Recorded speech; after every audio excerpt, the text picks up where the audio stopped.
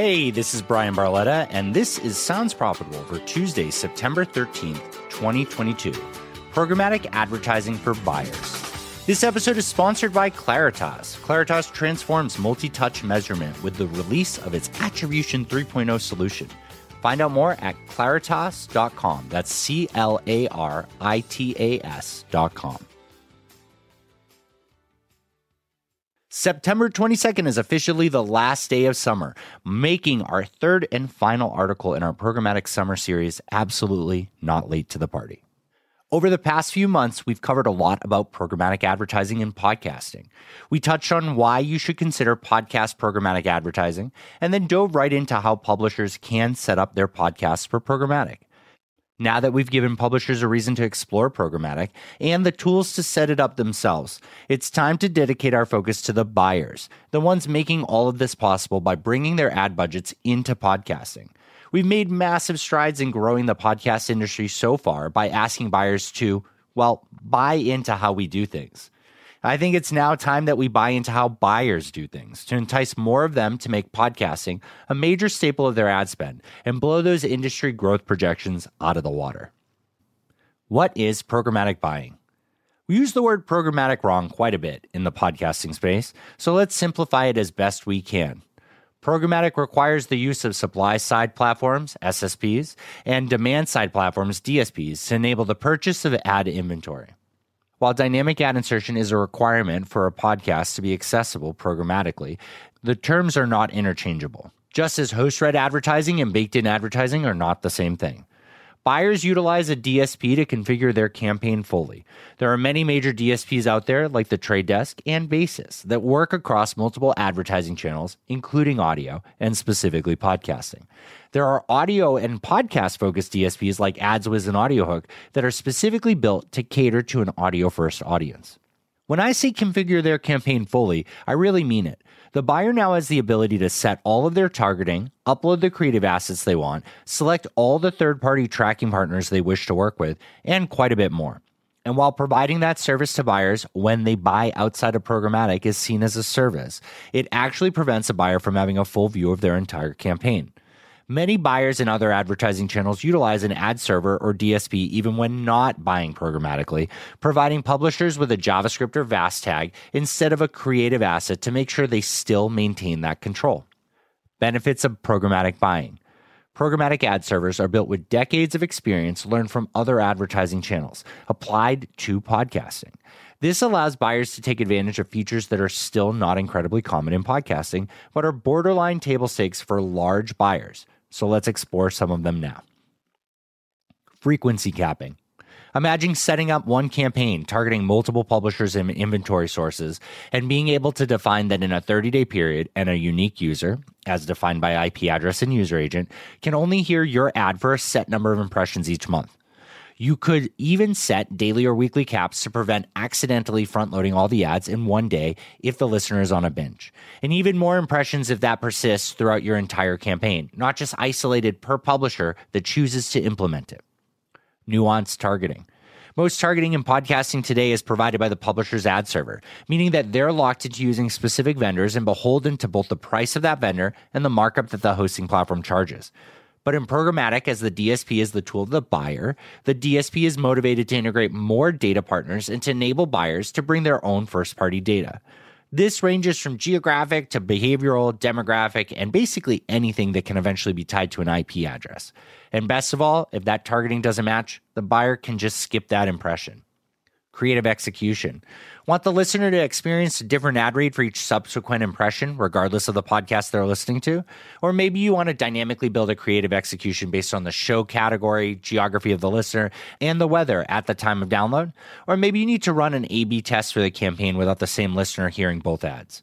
Partners like Adthos and Frequency enable all of these solutions through serving a vast ad through dynamic ad insertion and programmatic, and some of these features are also directly served from the DSPs. And don't forget, someone needs to do the ad read, whether that's each host in a 100 podcast ad buy, 10 producers reading 10 shows each, or 2 announcers spread across 50 shows each. Programmatic can enable all these executions across your entire campaign. Selective execution. Programmatic buying is an offer to bid on available inventory most of the time. Targeting doesn't match what you were looking for? Skip it. Show category not what you're optimizing for? Skip it. Buyers aren't committed to all of the inventory sent their way, only the inventory they want to purchase. Though, only purchasing what you deem the highest quality inventory is a great way to drain your ad budget while negatively narrowing your targeting pool. The types of programmatic deals. While it still feels like programmatic advertising is very new in podcasting, there is a large amount of podcast inventory available programmatically today. So let's break it down by the entity that represents the inventory. Publisher direct. Buying directly requires both a buyer and a publisher to connect, agree to terms, and for the publisher to give the buyer access to that inventory. Publishers hosted on Omni Studio and Simplecast can directly connect their inventory to Triton Digital and AdsWiz respectively, through the connections built between their hosting platform and the SSP. Publishers hosted on Art19 and Megaphone can use a VAST tag provided by either SSP to make their inventory available as well. By directly connecting with a publisher, a buyer can receive access to open inventory, available to any buyer, private marketplaces, curated inventory to appeal to specific buyers, or programmatic direct, set priced inventory that can be either allocated specifically for a buyer to purchase all of it or still enabling buyer decisioning. Always on. Both SSPs and DSPs having the inventory run through their platform are able to create bundles of inventory that are readily available for both sides. Publishers can opt in if the category and price work for them. Buyers can purchase the inventory at pre-negotiated prices without initiating any conversation. For example, Triton Digital provides this type of curated deals on the SSP side, while Basis does similar on the DSP side. Inventory rep. Publishers create a programmatic deal with inventory rep partners like AdsWiz's Podwave, Audiology by Cats, or TargetSpot, enabling them to represent their inventory, exclusive or not, to buyers they work with. By having access to a wide variety of inventory, they can create bespoke deals for buyers specific to their interests, easily acquire additional inventory to expand the buy, and be flexible on where their inventory comes from. Hosted rep. On a programmatic level, this is no different for a buyer other than what limits the inventory source. The publisher must be hosted on their platform. Partners like Acast, Audioboom, Blueberry, Libsyn, and Spreaker by iHeart all sell their opted-in publisher inventory programmatically, either through their own SSP or by utilizing AdsWiz or Triton Digital. The seller does have additional insights into the publisher's analytics, including the direct sales and download numbers, that enable different optimization opportunities. Masquerading as programmatic. There are several platforms out there that use the word programmatic or marketplace but can't be transacted on from a buyer's DSP. Regardless of the cool, unique features that they offer or unique inventory available, calling it programmatic only confuses these people further. Spotify Ad Network is the primary offender in this category. While they are clearly exploring programmatic, the current offering is fully managed internal solution and not accessible through one of the models defined above. Wrapping it up.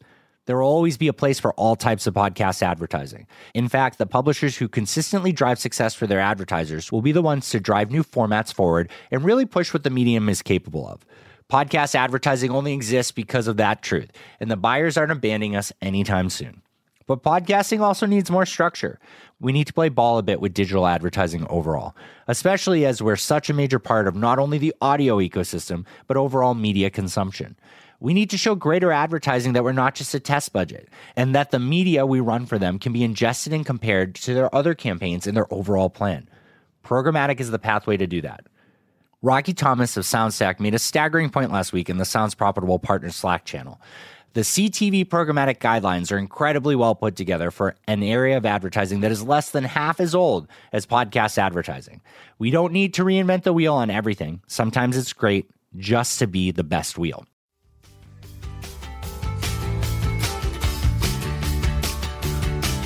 Thanks again for listening to my article, Programmatic Advertising for Buyers. This episode is built using Spooler and hosted on Omni Digital by Triton.